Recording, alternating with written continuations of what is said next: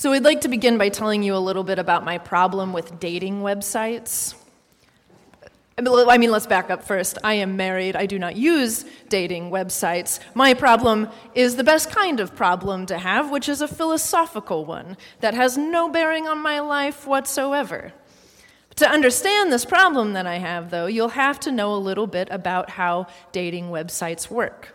Okay, you ready for this?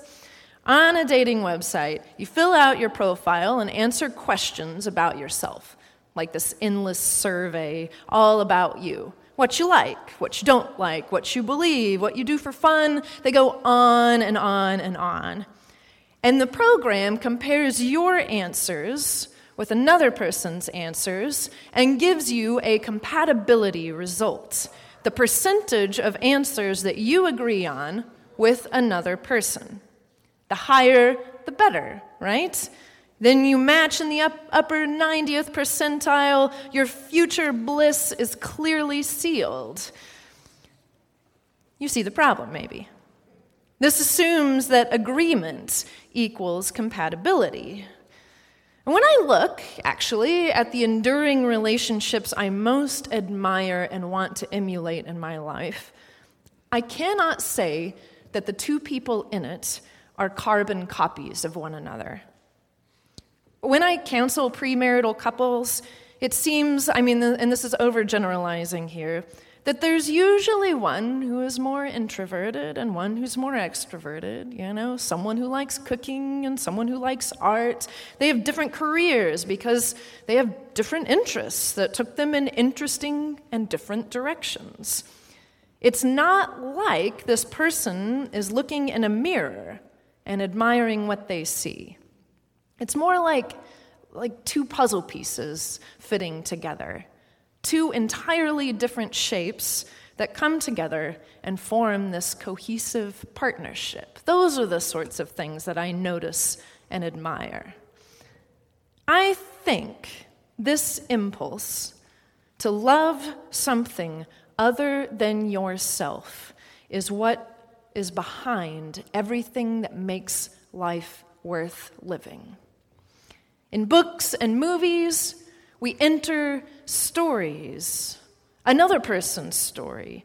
And we have no control about where that other story is going. We're just there to watch it unfold.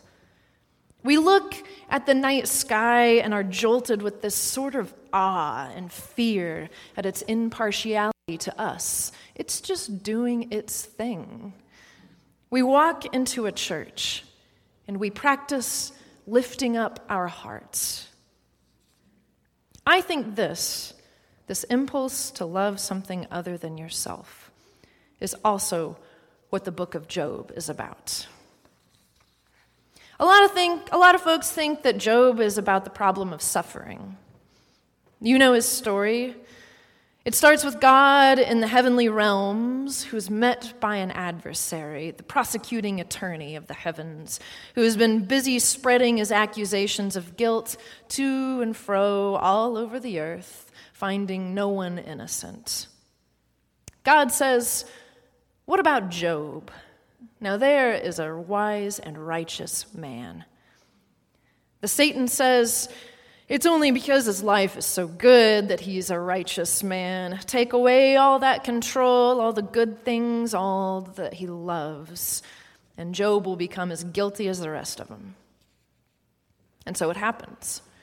Job loses every good thing: his livestock, his servants, his land, his riches, his children.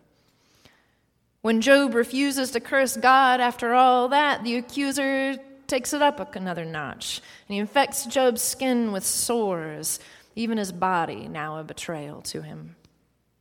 Job is such a wretched, God-forsaken sight that when his 3 friends show up to comfort him, they weep, and they tear their clothes, and they sit in total silence for 7 days and 7 nights with him. Job is the one who breaks the silence by cursing, not God, but the day that he was born. His friends respond at that point and begin to try to explain to Job why he is suffering. Like all arguments to explain suffering, if you've read them, you will know they are uniformly awful, all the way through. The friends try to convince Job of his sinfulness. They're trying to answer that age-old question. If we can know the ways of God, and we know that God is all-powerful, then why do good people suffer? The friends believe that they have the answer. Job must be secretly, down deep, a sinful man. If he confesses this, then God will hear and relent of this punishment. It's an awful argument, but maybe you've heard it before in different ways. You know, the reasons why people are poor or unsuccessful or weak through some personal fault. Maybe you've wondered it yourself when you've looked at your own suffering and grasped for a reason that you could possibly deserve this. Job rejects this. In almost a comical way, even. It would sound conceited coming from ordinary folks like us. But Job isn't us. He maintains his perfect innocence. He is the embodiment of the best of all good men. And this whole story turns on the necessity of him being pretty much perfect. A thoroughly righteous man meets disaster. No argument will make this suffering palatable for him. In today's reading, Job begins to talk to God, demanding an audience. Oh, that I knew where I might find him, that I might come even to his dwelling. I would lay my case before him and fill my mouth with arguments. I would learn what he would answer me and understand what he would say to me. Job rejects the wisdom of his friends. He is no longer interested in arguments about God, about his sinfulness, about whether this was all a part of God's plan or whether God just needed some more angels up in heaven or other such nonsense that you will hear from people who want to explain the ways of God. Job wants to talk to God, to argue his case, to be vindicated. And it happens. God finally does answer Job, if you can call what happens an answer. God responds in poetry, an epic paean about bringing all things into being and asking Job, where were you for all of that? When the foundations of the heavens and the earth were put in place, were you there?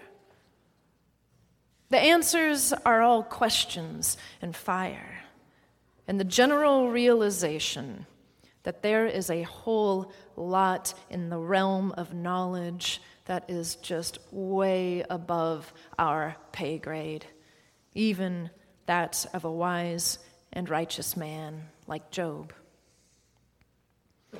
Job never learns that his character was debated by God and the Satan.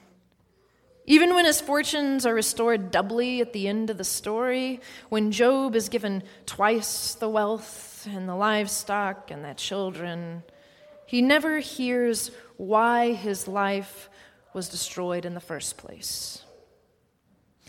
I think this is on purpose. The book of Job does not try to answer the question of suffering. It does ask us to consider the ways we might try to make God just like we are. God does not reject Job, who tries to speak to God. God rejects the friends who speak only of their ideas about God. If you can find some solace in this story of Job, I think it must be something like the kind of solace that you get when you fall in love with someone who is entirely not you. The friends of Job keep holding up mirrors and looking in it and declaring the image to be God. But Job throws the mirrors to the ground and shatters them. He will not be satisfied with his own reflection. In opening himself to the unanswerable, Job finds an uncontrollable, untamable reality beyond his own. What Job finds, ultimately, is the ability to love.